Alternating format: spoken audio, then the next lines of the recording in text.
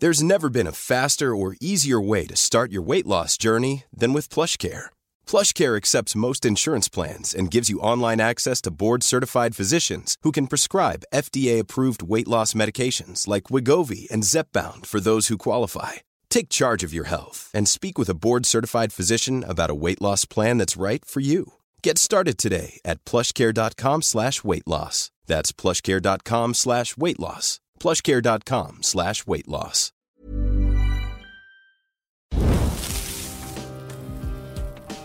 People can change anything they want to. And that means everything in the world. Show me any country, and there'll be people in it.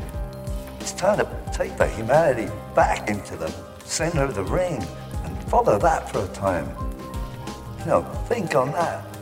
Without people, you're nothing. Without people, you're nothing. Stoke the fire. Cheers, Jesse Leach. Yes, my friend. Cheers to you. I think this is the first podcast we've ever done where we're both representing with the Stoke the Fire mugs. Usually it's one or the other, but here we are, tag teaming. Yes, sir. Jesse has a whole box of these at his house. If you want one, hit him up. I'm sure he wants to get rid of them to clear some space. Funny you say that. They're right at my feet here. Are they really? The whole box? It's like your footstool. I'm not putting my feet on them, but if you want me to, if you'll pay for my feet. Extra. Extra. How you been? So over here, I'm sure you've seen the news and it's hilarious, you know, the way the UK reacts to situations like this. But yeah, the minute we get the slightest bit of heat over here, the whole nation goes into panic mode. The news stations are like, be careful, stay hydrated.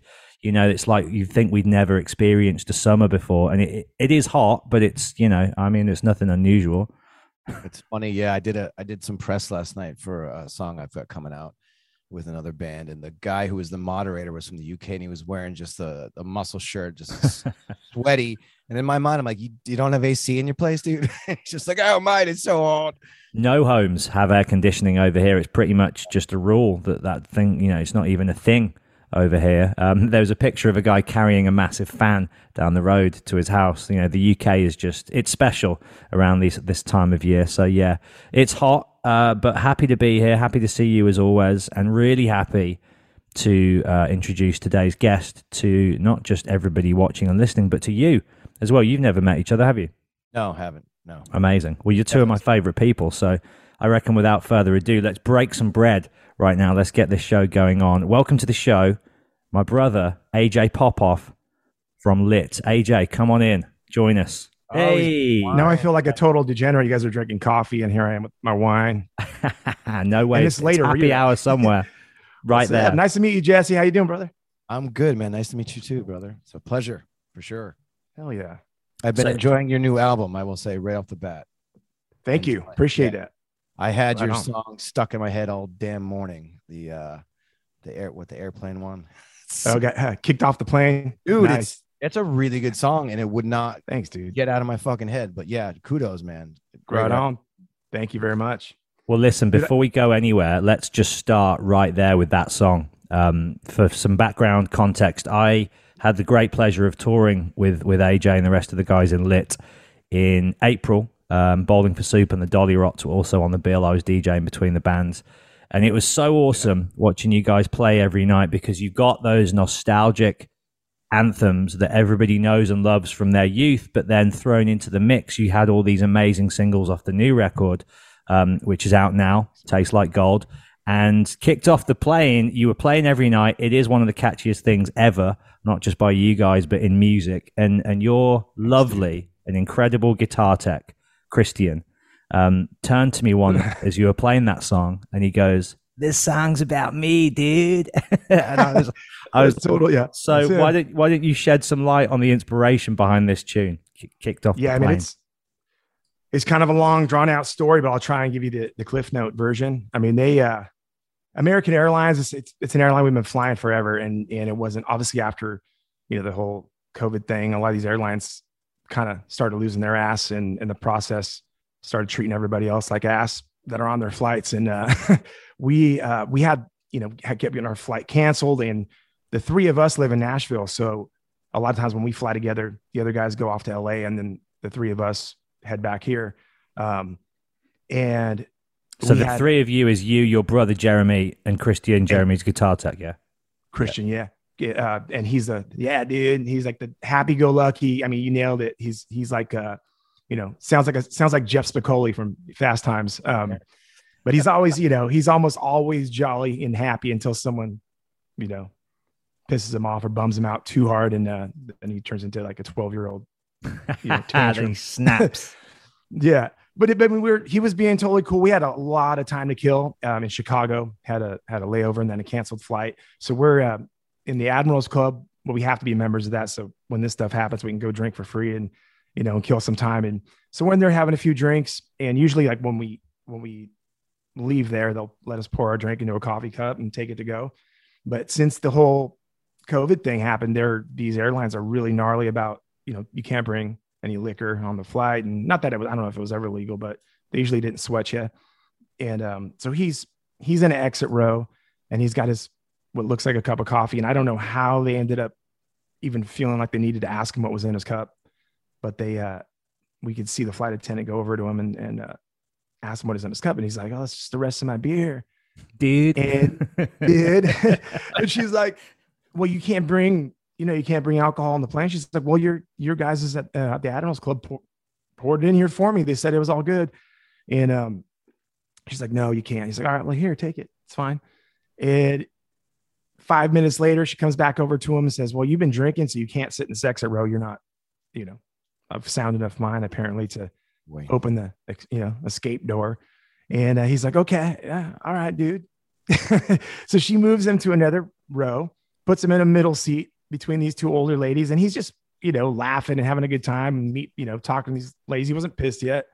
I bet they were loving him as well. I bet he was charming the pants off them. Yeah, you could tell they were having a great time.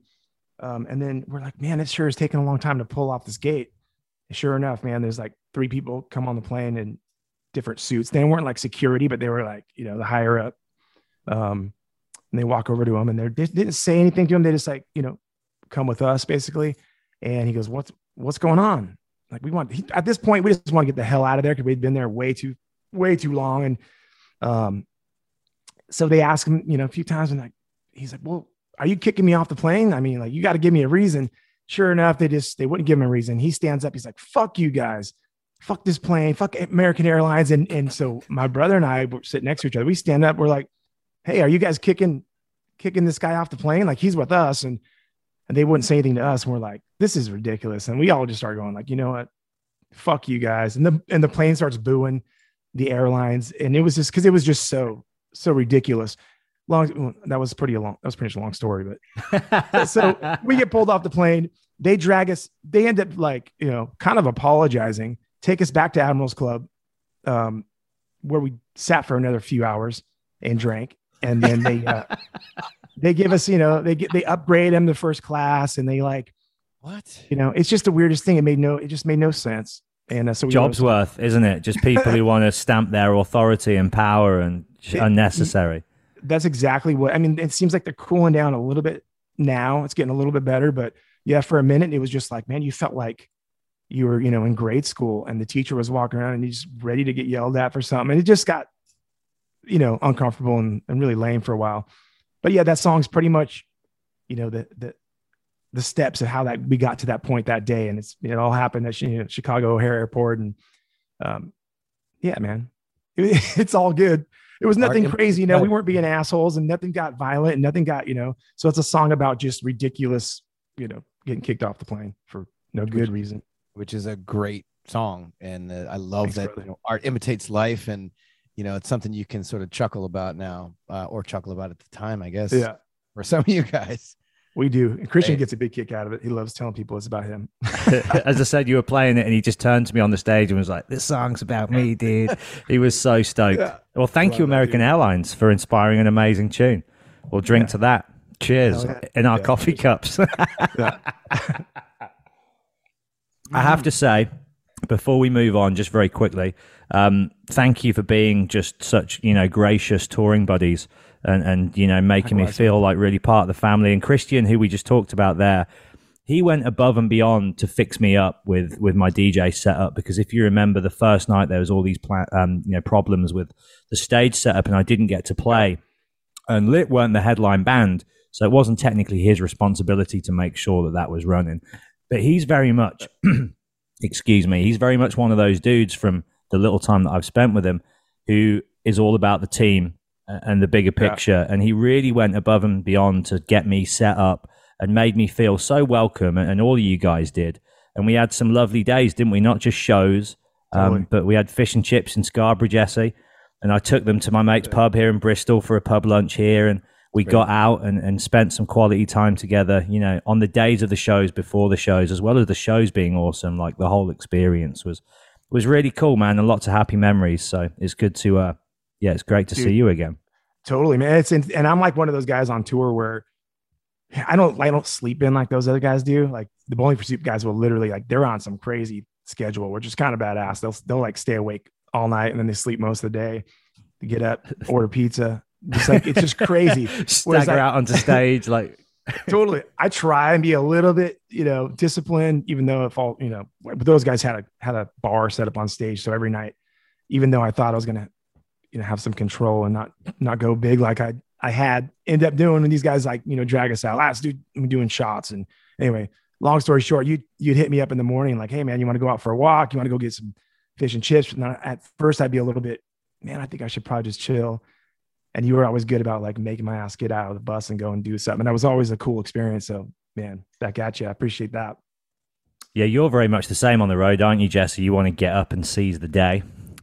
100%. Yeah. I used to be the guy that slept in and was hungover all the time, but on show days, I don't even drink anymore unless I have a glass of wine after, maybe. Days off, I have a little bit of fun, but yeah, I'm all about getting up early, going sightseeing, museums, cool. Architecture, take it in. If we're in the US, I got my bicycle, I get out and ride my bike. Yeah. I had to switch it up because I was definitely at that point in tour where it was affecting my performance. I was partying too much. So I had to scale. I'm right there. Yeah. I'm with you on that, dude. I definitely, reeling it in big time. I save going big for like, when we have like a week off, or if we have a day off, I'll go a little bit bigger, but hey, I don't know, man. I like having a good time and I enjoy cocktails and I enjoy mainly wine. Obviously I'm a total wino, but yeah, man, it's not for me. I like to celebrate when it's time to celebrate. I got a job to do. I want to make sure I kick ass every night. And then it came time where I just need to reel it in, just deliver. You know what I mean?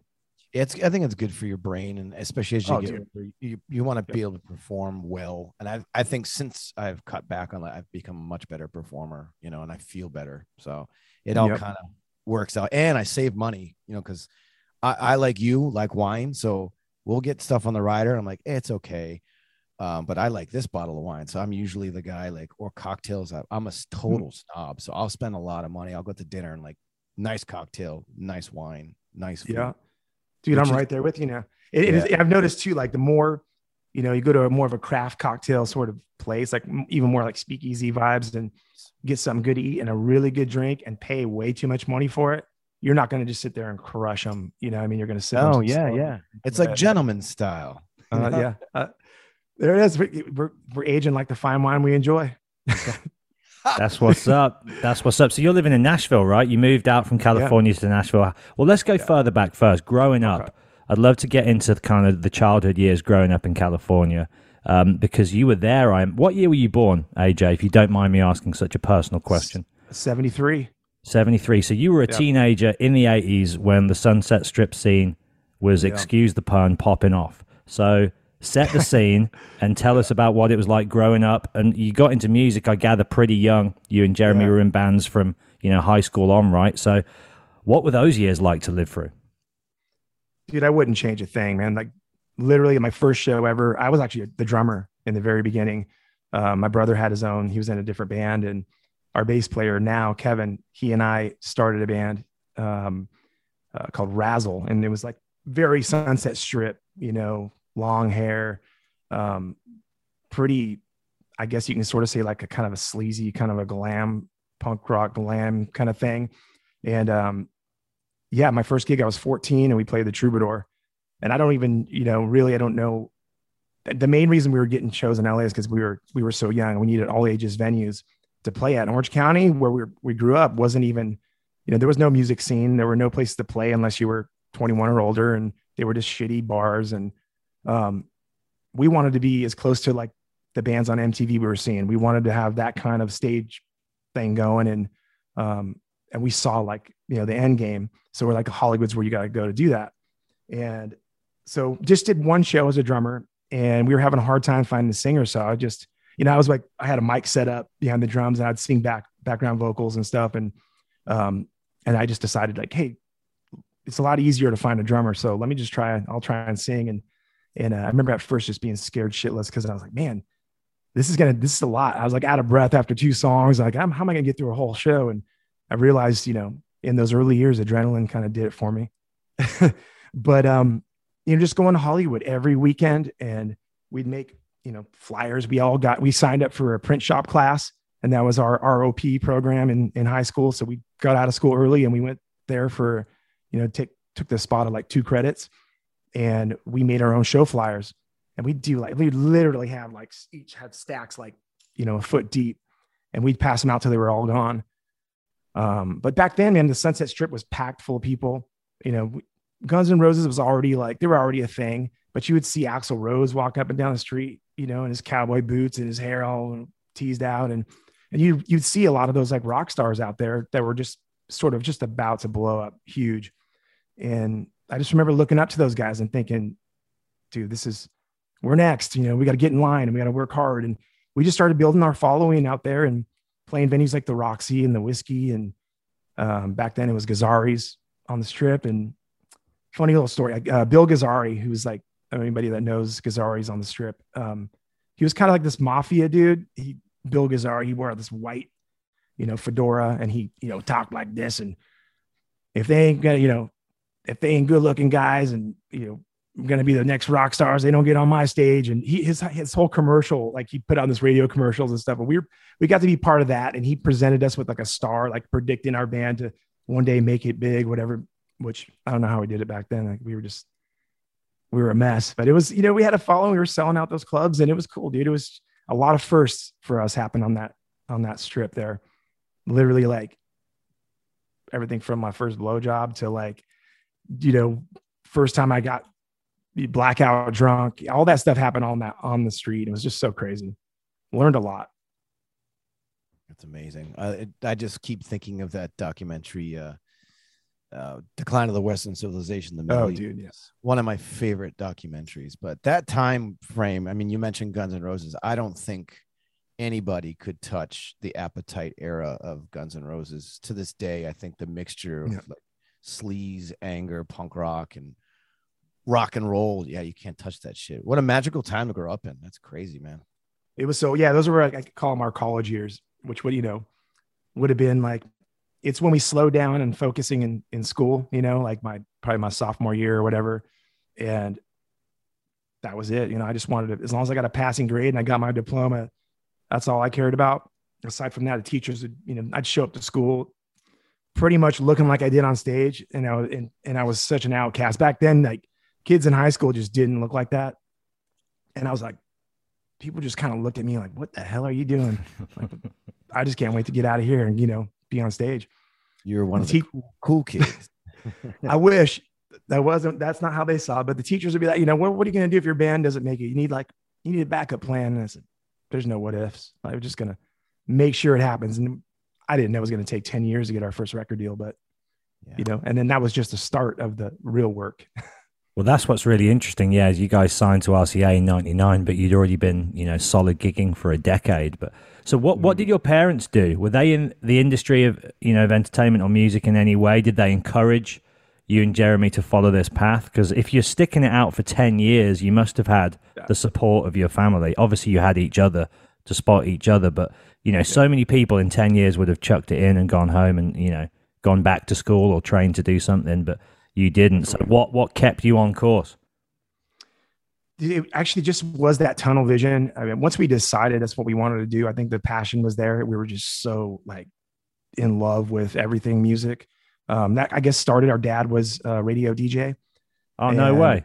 Yeah. He was, you know, initially country music. He was at a country station. And then once we were old enough to really know, you know, what records were and songs, you know, and started paying attention, that's when we moved to Orange County. Our dad worked in LA at Kiss FM, which is a pop radio station. And And at the time, pop radio was everything from, you know, Michael Jackson, Lionel Richie to like Def Leppard. And it was just all genres, basically the top 40 songs, you know, in the States. And that's what he was playing. And that was actually, he was playing vinyl records on the air. So he'd be queuing up, getting the record ready, you know, and then busting the vinyl. And then he would bring home records all the time. So our living room was literally like just vinyl across the whole living room. And we had a record player.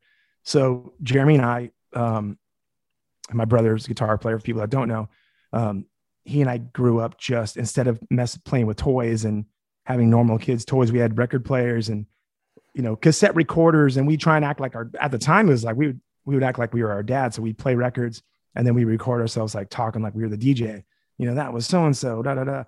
But we would just constantly interchanging all these different records and finding out what we really loved. And for me, I remember one of my first favorite records was, you know, Foreigner, and that song Jukebox Hero. I just thought it was the coolest damn thing. So that was, you know, a lot of classic rock in our house, Doobie Brothers and you know, all that stuff that are Chicago and stuff that you wouldn't necessarily hear in lit music today, but it all, I think, has trickled in to our psyche, just being like, in our grandfather, I forgot to mention him. He was a post World War II jazz drummer and singer. So we were spending a lot of weekends with them. And so we got, you know, all the big jazz standards that were embedded in our minds and, you know, along with that pop music. And then once we discovered heavy metal on our own, it was all about the metal. And that was life-changing for us because we discovered Iron Maiden, you know, when we were like 6 and, you know, I was like 6, my brother was 8. And that was back with, you know, Paul Di'Anno was the singer. Yes. And they came through town, played Long Beach Arena in LA. And we talked, you know, our parents were always really cool, but we wanted to go see them play. They actually opened for UFO, which is crazy when you think about how massive Iron Maiden is today. But so our dad took us, man, and we were just these 8 and 10-year-old kids and just blown away by their stage presence. Even then, you know, they didn't even have all the big pyro in the stage show they have today. But it was that moment that we realized, dude, we need to do that. So we were already huge music fans and just loved every genre of music, but we wanted to play it. So we used to, you know, we faked it for a long time with put water on our hair and the broomstick, you know, and they take pictures of us. We look like we're in a band. So just, you know, that was, I think, the early, you know, where it all came from. It's cool that you and Jeremy were both right there together, you know, and you had each other to kind of bounce off and feed off. It's funny as well. You're talking about Iron Maiden there. Jesse, why didn't you share with AJ your Iron Maiden story in regards to your dad's thoughts on Maiden in the household? Jesse had a very different experience. Yeah, before I do that, I just have to say that I love the diversity, and it actually makes sense to why you guys are such good songwriters, because of the diversity that you had growing up. And I had very much the same thing. And you mentioned Def Leppard. I would say Hysteria's to this day is probably one of my favorite records of all time. Oh yeah, I absolutely love Def Leppard. I just have to give them props. It's great dudes too. Yes, I want to talk about a great record. I mean, Mutt Lange had a lot to do with that too, but my God, I still put that record on. I know every single word. And I used to do the thing with the wet hair and I had a fake guitar. I was totally that kid too. I'm with you on Good that. time to grow up, man. That's awesome. So, yeah. So my father was still is, but he's retired now, minister. So I grew up in a crazy strict Christian household. So Iron Maiden, Number of the Beast, made it into the house through my brother. My dad found it, smashed it in front of us. We got the Hellfire and Brimstone, Satan's Music, not in my house. Flash forward to 2018. We get asked to open for Iron Maiden across Europe. I'm out to dinner with my folks and basically said to them, you know, I know you guys always wanted to go to Europe. I'm going to help you with your vacation. I'm going on tour with Iron Maiden and the paycheck's going to be really well. So I'm going to help you guys go on vacation. My mom's never been to Europe. She's teary-eyed. And I reminded my dad, I was like, do you remember that moment when we were younger? So I got on tour. I told Bruce Dickinson the story. Bruce Dickinson's in our dressing room talking and he's chuckling. He's like, you know, basically tell your father that the album is pretty much just like a educational, historical account of what the devil is. And of course, I took the story back to my dad, told my dad, and he's just like, you can make this shit up. He's just like, wow, that's incredible. He laughed, but Wow. yeah, Iron Maiden played a huge role in opening my eyes to the devil's music. And I was like, I want more of that. Yeah. Dude, that is an awesome story. Holy crap. And to get to tour with Maiden. We got to play with them once at Download Festival, Yeah. you know, and that's a different story. We never got to like hang out with Bruce and the guys, and what a dream. Yeah, they just made themselves available we didn't seek them out. They would just, hey Mike, and come on in and just shoot the shit. And all of us are just like, oh, okay. And the entire tour was like that. And their assistants, they all have personal assistants. I mean, their crew is like 100 people. People started to know our names. Like, it was one of the best tours we've ever done. Just That's the cool. simple vibe of like that camp. So yeah, Maiden, all hails, dude. One of the best to do it to this day. Yeah. Amen. I remember tripping out on that note when you mentioned they all had assistants. Like Download Festival backstage, they had their own like area, like their own compound. There's all these massive bands, you know, so all the dressing rooms, and it's such a cool backstage area to hang out and, you know, get to talk to people and meet new people. But they all had brand new separate tour buses, and in front of the bus was like a brand new Mercedes black, you know, with their drivers waiting right there. And like, it was just the most incredible thing. Like, to think of a band that like had like no radio airplay and just was selling out arenas, you know, way before they had any kind of like, I don't even know. Do they get played on like Active Rock at all? I mean, I don't think I've heard a Maiden song on the radio, really. I'll be honest with you, I don't think I have either. No, to this day, just right? Dominated, and just 2 sold out nights at Long Beach Arena back in the day was just insane. Just having that impression on guys like us. And still being gentlemen, absolute gentlemen. That's killer. Like that's, if they can do it, there's no excuse for people to be dickheads to opening bands. Come on. 100%.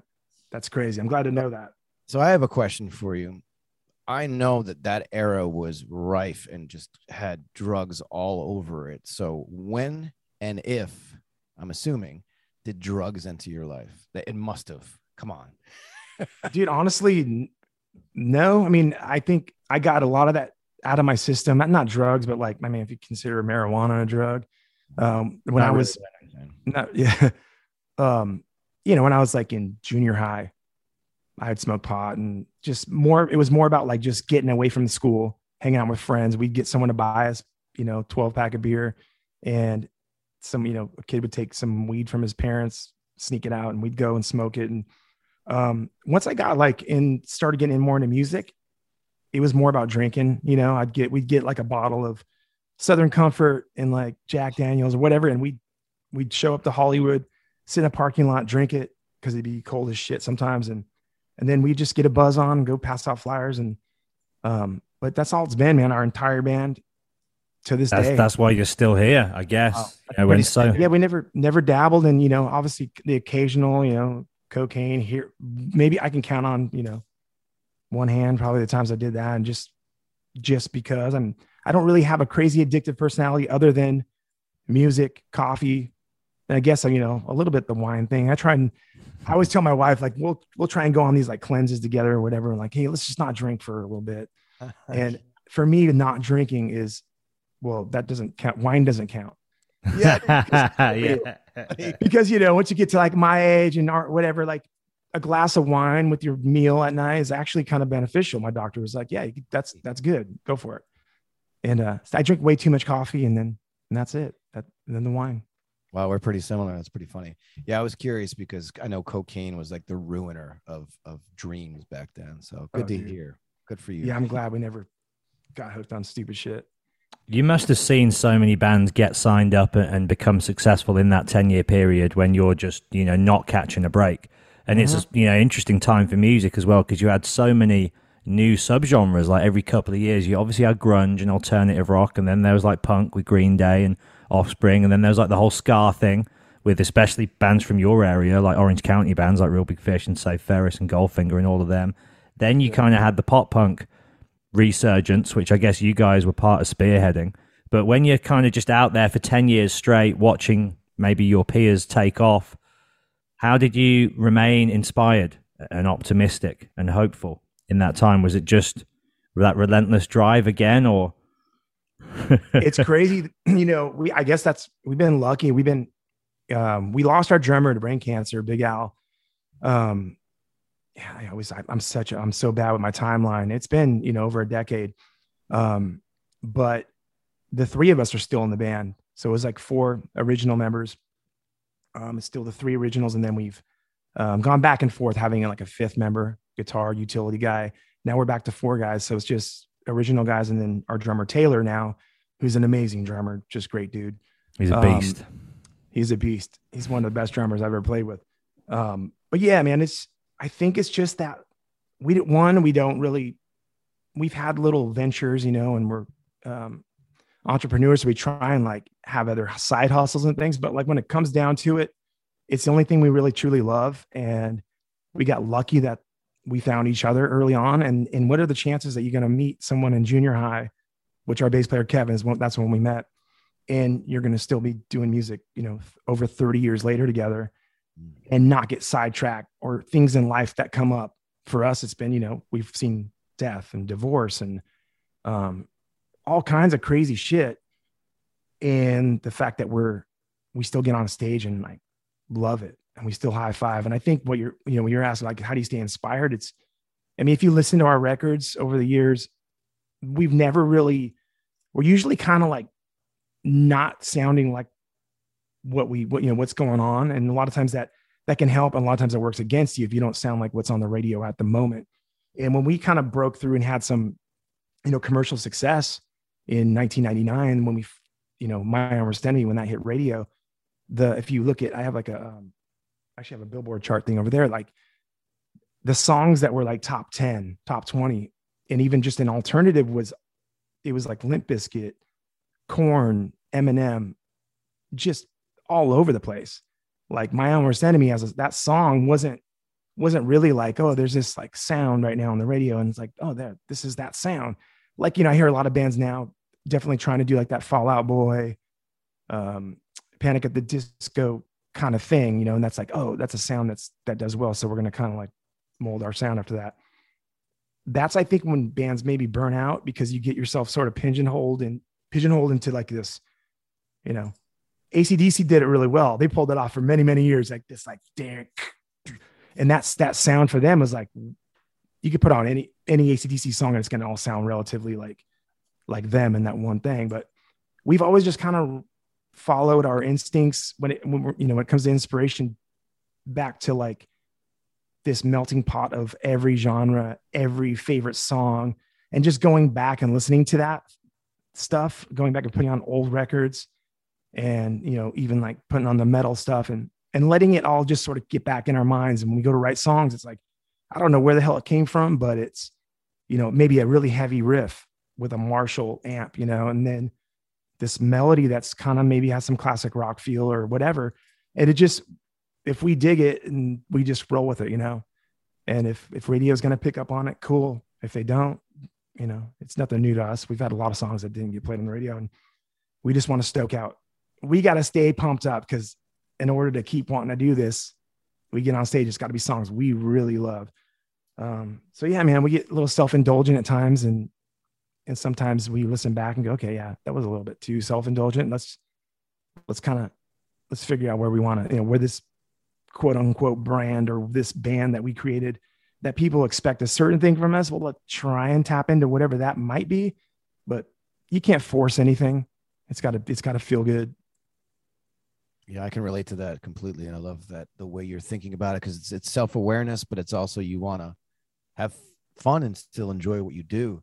And you mentioned, the huge, massive single that song was, but I feel like you still can't really pinpoint a genre on that particular song. It is still a very diverse sounding song. It's just a great song. And that, you couldn't escape that song. And I don't care who you were. I was in like dark, evil, hardcore bands, like where people were bleeding on stage. Like that was the genre of music I was actively involved with. And I fucking heard that song and I was like, this is great. This is such a good song. Thank you. It didn't matter what you were doing.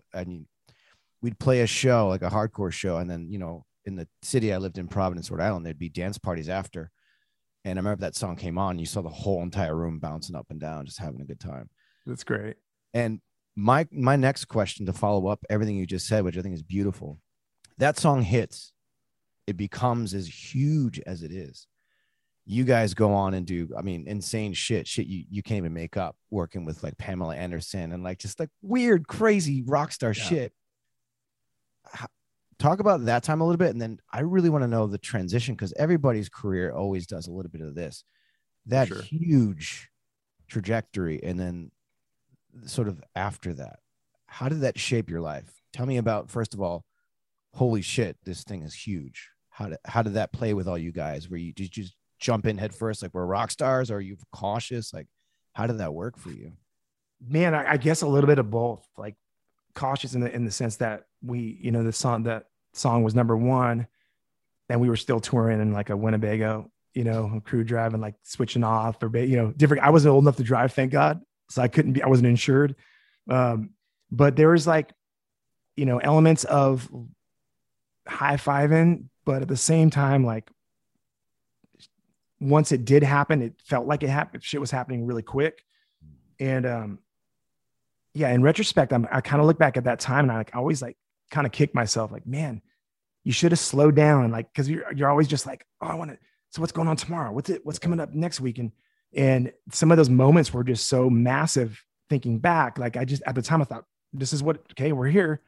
This is where we always wanted to be. Now we're here and let's go. Come on. So it didn't feel like, it wasn't like, at least I'm speaking for myself. I never ever felt like, oh, I'm a rock star now. It just was always like, it started kind of feeling a little weird when like, cause we were on MTV a lot. And that's when, you know, people didn't have cell phones with TikTok and like social media wasn't even a thing. So kids were literally like, couldn't wait to get home from school so they could put on like MTV, TRL. What's the top 10 videos of this week? And so because of that, started noticing we'd go to the grocery store or Walmart or wherever the hell we were. And like, people would be like, hey, are you from that band Lit? You know? And so that started feeling like, oh shit, wow. People like kind of recognize us from like, oh, okay, that's pretty dope. But it never became a thing where it's like, oh, okay, cool. Now leave me alone, you know, or like, we're too cool now. But I think life-changing for sure. It was nice to, although we were on the road, once that song hit radio, RCA Records and our agent had us on the road for about 2 years nonstop. Of course. So we went from living with our parents to, you know, we'd have maybe like a 3 or 4 days off here and there. So we'd go home, we'd see friends and stuff. And like, it got really weird for a minute. Like we'd run into certain friends that were like, what's up? Like almost like this attitude, like you guys are too cool or what now? And like, no, what do you mean? We just got home. What do you mean? What are you talking about? So we go to these bars we used to go to, and a lot of like our super close friends, everything was all good, but definitely ran into a lot of weird. It was super weird, man. It's almost like what they expected you to be after going through that, or like some of it was maybe jealousy. I don't know what it was. Some other bands that were local bands that were, you know, a little bit of like resentment. And that was like one of the hardest things to like witness. But then coming out of that, it was just like, all right, now we can move out of our parents' house and buy something. Like I remember buying a condo, and it was like, and then leaving. How old are you then when you're buying your first house? Like mid-20s. Amazing.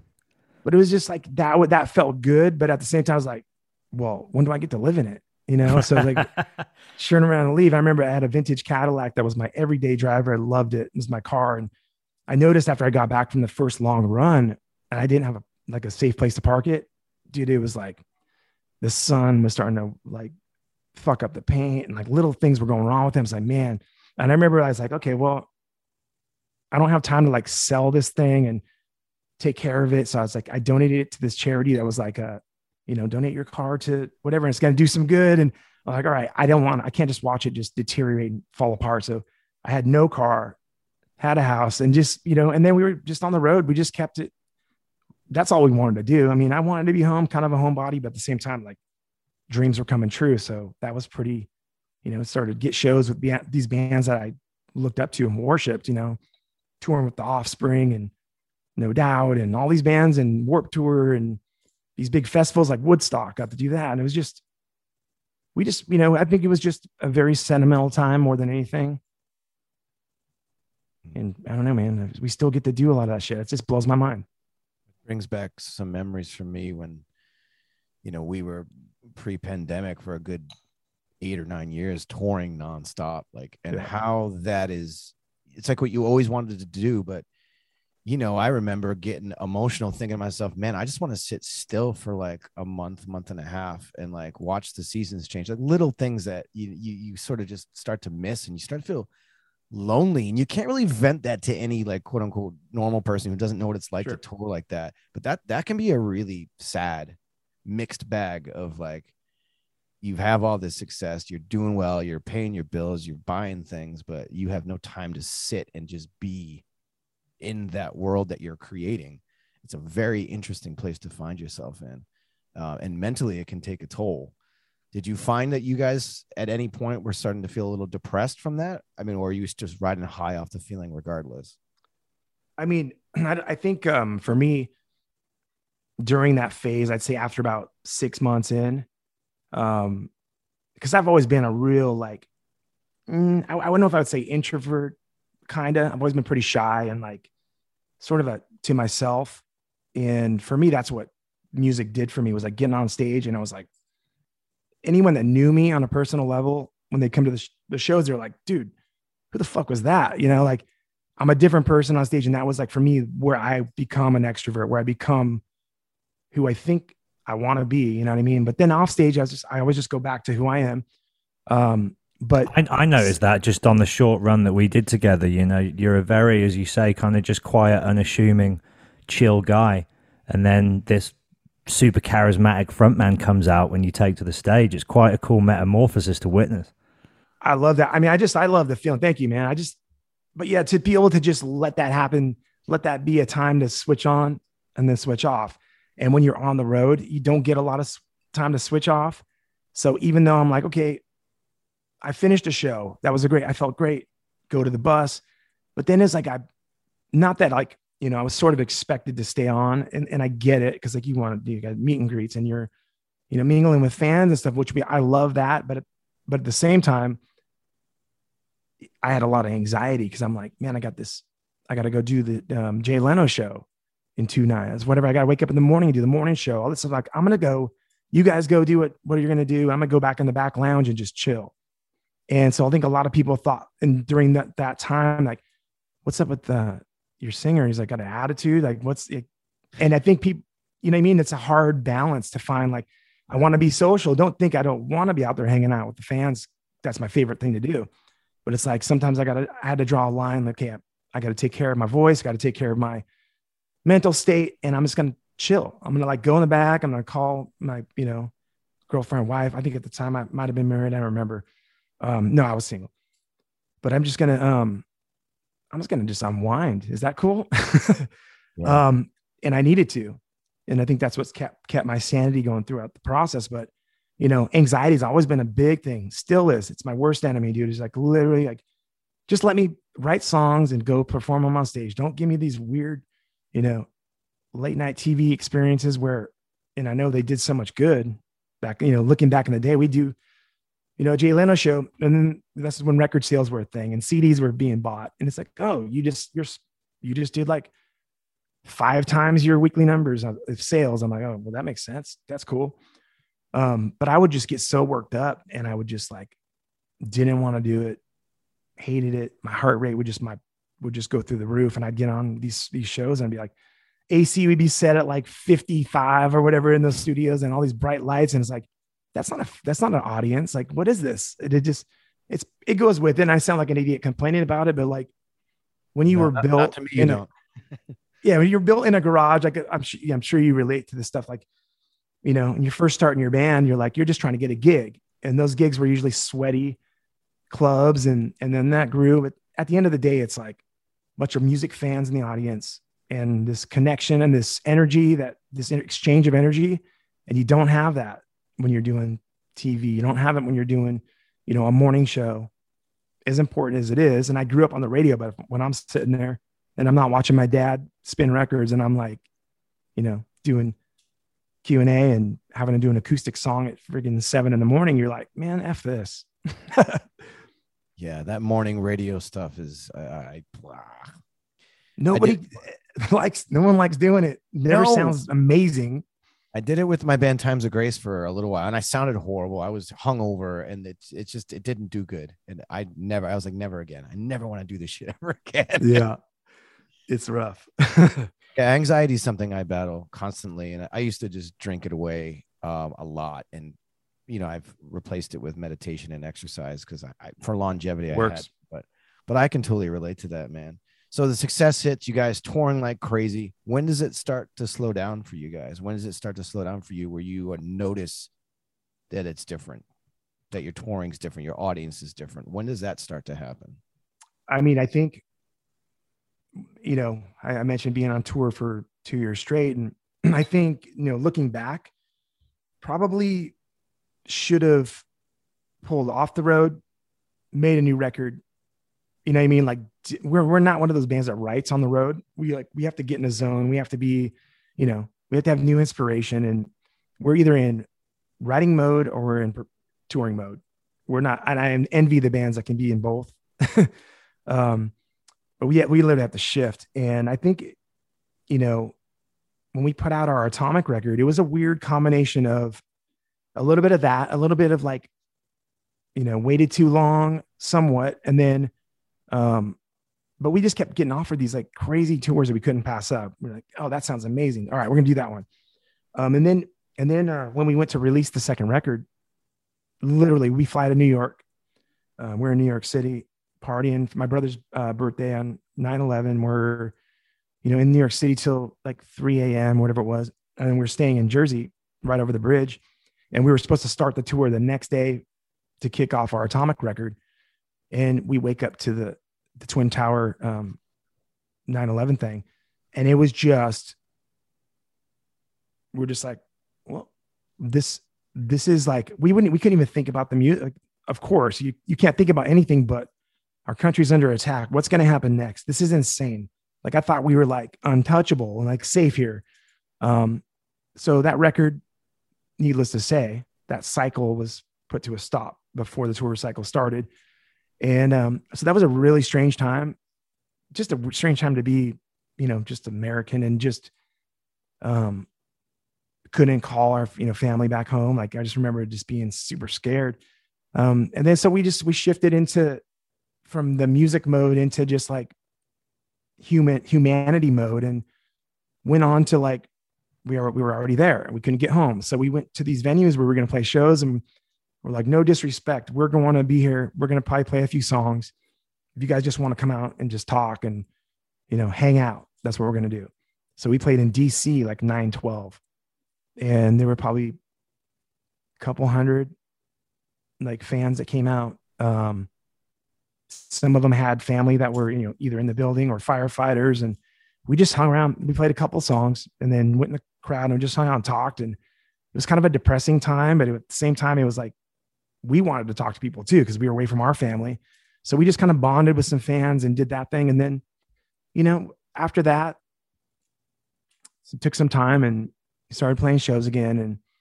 But yeah, I mean, I think it's just a constant, as this industry, you're always, you're real lucky and fortunate to, catch lightning in a bottle or whatever. And, catch this wave in, and it feels great, and you're hang 10 and doing whatever. And then you got to paddle back out, every time.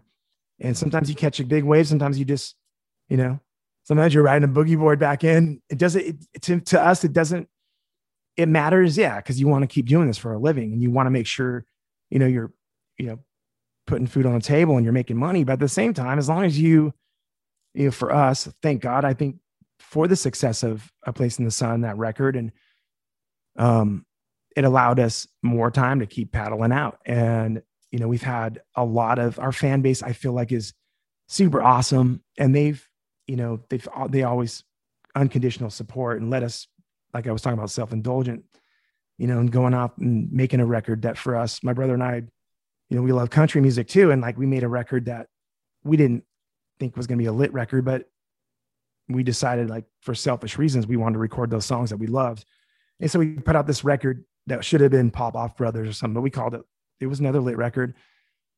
And, a lot of fans were down and they loved it and it was cool, but it was distracting for people. It confused a lot of people. We had to, I got tired of trying to explain why, why did you, what's up?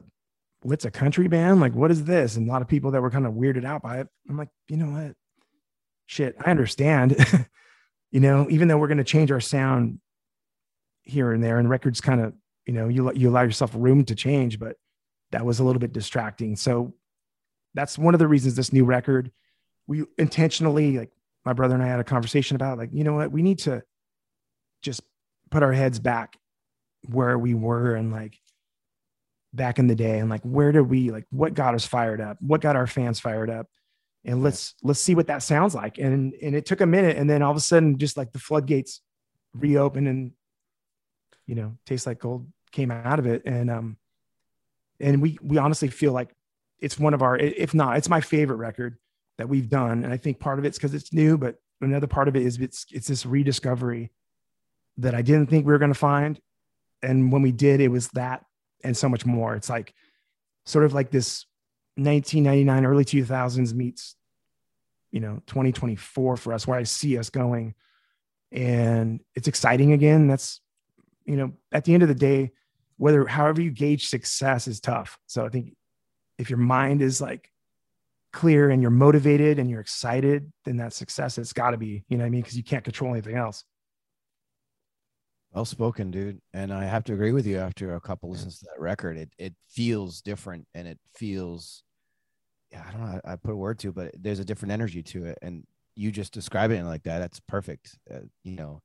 Sounds like you guys are like true artists. It's refreshing to hear that, and interesting to hear that journey that you've been on. And I can relate to some of it. I mean, I've never really done the TV show thing, being in a metal band. I mean, but yeah, fascinating stuff, man. And definitely pulling on my heartstrings a little bit too, because I can relate.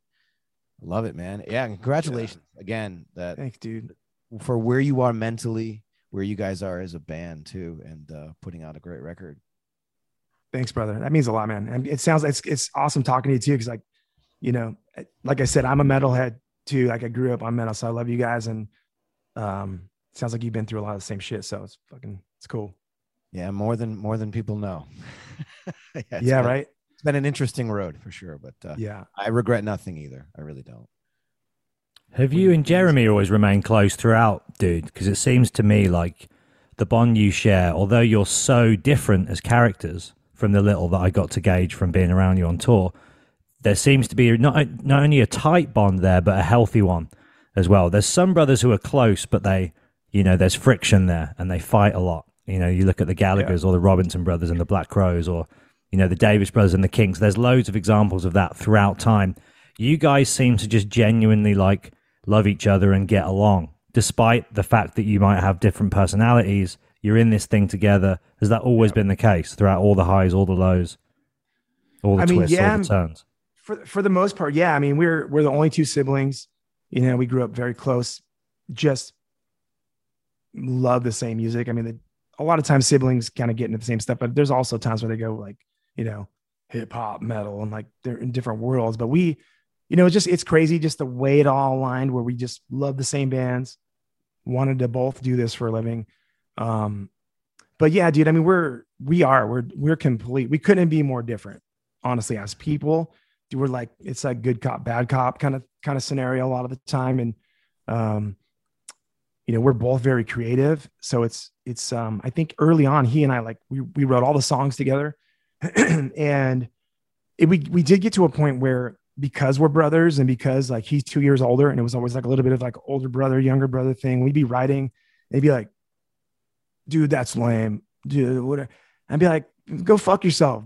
That's fucking awesome. And it'd just be like, so there, we got to this point where I think when the writing process got a little bit more intimate, because, early on it was like in a band warehouse, amps cranked up, and it would just be like, we'd just be jamming out, I'd get on the mic and just sing melodies before I had lyrics, and then hone in on lyrics later. And, but yeah, once we got to like a different point in writing, we needed to bring in like a mediator. So that's when we started like collaborating and bringing in like at least a third writer to be like, hey man, that's lame. Not like, no, that's actually really cool.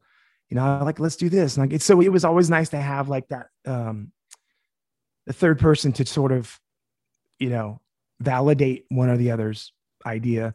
But I mean, over the years, because we're so different, I think that has caused like, we're super close. Like you're right. Like the chemistry we have and the love for each other is huge.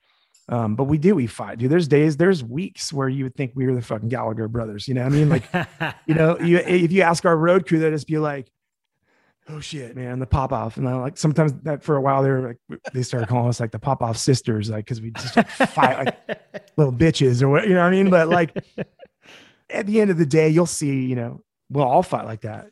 I think when you know someone, as long as you have siblings or just friends that are that close, we can have it out, like full on like meltdown fights, and then, give it a day. Or like, we don't even have to say a word. It's like we meet back in the lobby, cup of coffee, like, hey dude, did you see this thing? Da, da, da. It's like, it's normal again. And I think maybe it's just the immaturity of a musician or an artist, but we don't know how to, the ADD maybe, we don't know how to hold on to grudge, really. Thank God. Yeah. No, I can relate the brotherhood thing. I think with my band, we're a little more passive aggressive, but, I've known those dudes forever. Adam and I have known each other since I was 22, and we've experienced so much of life together, and we couldn't be more different as well. We do have similarities and similar tastes, but yeah, the personality is definitely there. But I love how you said you brought in a third person, like it's almost like family therapy, with your music. But it's good. It's good to have another set of ears, to help steer that ship, finding somebody who's a producer or a friend to come in and help out. That's great, man.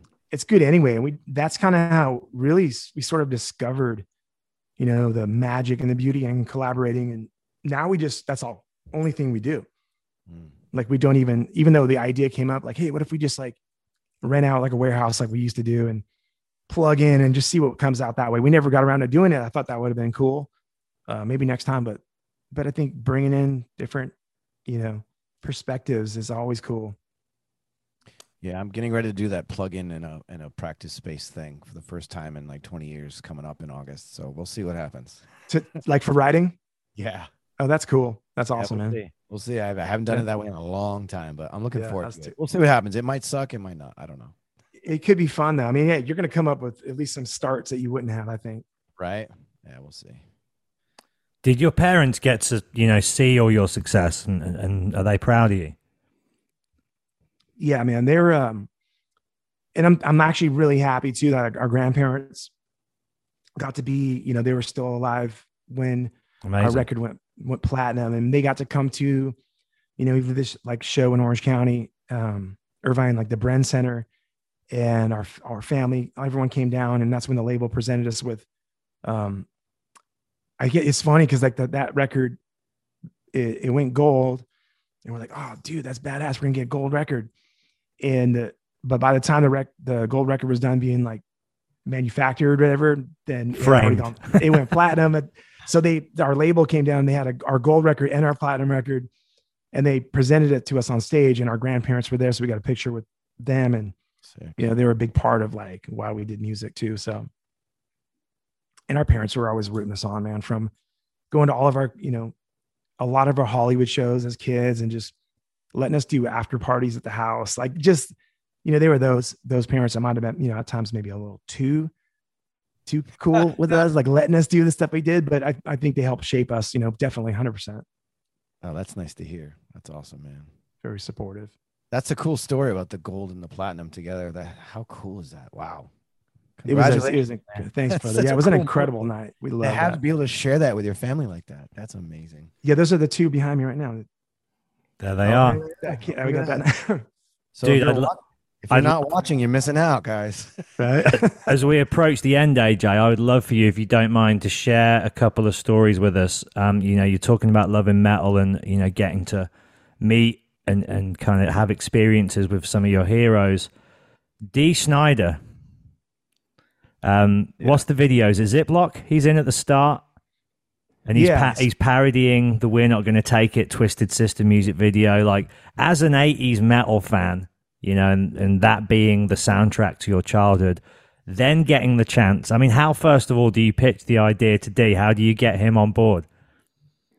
dude, yeah, it's crazy. I remember going and, seeing Twisted Sister many times in arenas and stuff. And anytime, like once, we were sort of off to the races, I guess, if you would call it that, when songs all over the radio and empties and we're touring, Dee Snider started, like, anytime we were in Long Island, he would show up. He started coming to the shows, and he'd come there like right after sound check and take us out to lunch. And so we started hanging out with freaking Dee Snider. We started, we call him Uncle D, because we were just like, he was just such a cool dude. And anytime we were there, he was coming out. And yeah, dude, we were just such huge fans and such 80s like MTV kids that those videos were iconic. They were like staples in our childhood. So we're like, man, how insane would it be to get to reenact that video and have D play the dad? And he was super down. He loves that kind of stuff, like being a ham and just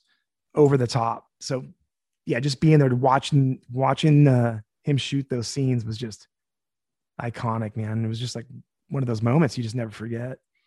But he's like, yeah, dude. And we ended up doing his tribute record where I did I Wanna Rock, and I sang the first verse, he did the second verse, and we did that thing together. And it's just so weird, man, how full circle some of the stuff comes around. And like, it's magic, man. You never think as a kid, like one being able to have your song on the radio or playing some of these cool stages, but like you're going to be hanging out in a studio or like with these guys that you were just watching from the nosebleeds. It's incredible. Well, talking about hanging out in studios with guys you were watching from the nosebleeds, Steven Tyler. This isn't like a well-known story, is it? Because he apparently couldn't say at the time because of his record contracts that he's on your album. But right. Over My Head, Steven Tyler, what happens there? Yeah, so like, you talk about not having a lot of time off when you're just touring. And we had the song that we were doing it was for a soundtrack for the Titan AE, which is like an animated movie soundtrack. And we needed everything. The music was all done and we needed to cut the vocal. So we had a day off in Boston, and Glenn Ballard was producing it, massive killer producer. And so we went to this like little tiny like bungalow of a studio, and we were waiting for Glenn to show up to cut vocals, and he was like running super, super late. So we're like, oh man, this kind of sucks. It's like our only day off. We're not gonna have any time to do shit. So sure enough, he shows up late. He walks through the door, and he's got Steven Tyler with him, and in this little tiny studio. We're just like, dude, that apparently I don't know if they were writing, what they were doing. So they come in, and like now it's like getting close to dinner time. So we're like, oh man, you guys hungry? Yeah, we're going to order some food. So we order food, and we're sitting at this dining table with Glenn Ballard and Steven Tyler and eating dinner. Just full like starstruck. Cause like at this stage, it doesn't matter. I don't care what level of success you have. Like a legend like Steven Tyler, in the same room is just, I couldn't help but be a little bit like, holy shit. And I idolized the dude. So he got up to go to the bathroom, and I asked, Glenn Ballard, I go, dude, would it be weird if we asked him to sing like harmonies or something on the song? And he goes, man, you just doesn't hurt to ask. I'm like, okay, I just want to make sure it wasn't like disrespectful. And he's like, no, man, he's a good dude. He's all good. But he comes back, and it took me a while to get my nerve up. I'm like, hey, Steven. Yeah, man. I'm like, do you feel like singing tonight? And he's like, well, what do you want me to sing? I'm like, dude, I go, it'd be an honor if you'd sing like a harmony on the song we're going to cut. And he goes, well, let's go take a listen.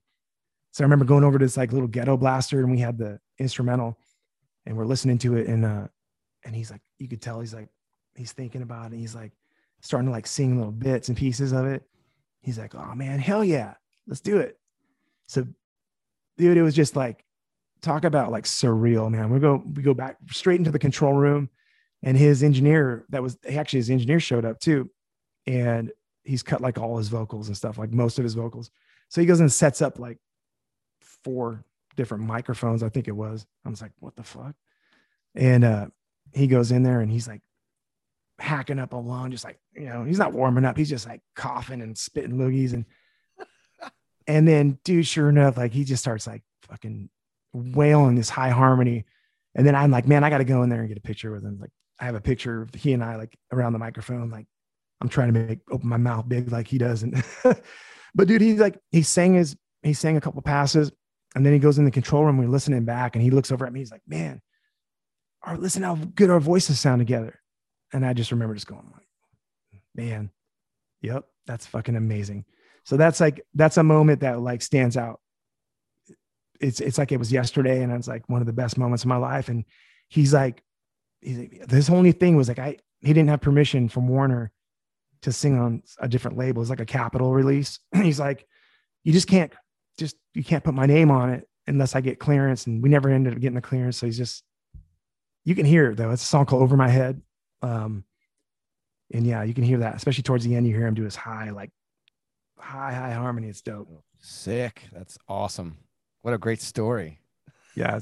It was such it's magic, dude. It's like, how does that even come together? But it's just one of those things you just never know. I feel like between that and Dee Snider, that is definitely a mic drop. This has been incredible. And before we let you go, I just want to say big props to Dee Snider. I think he's one of the best frontmen in rock and roll.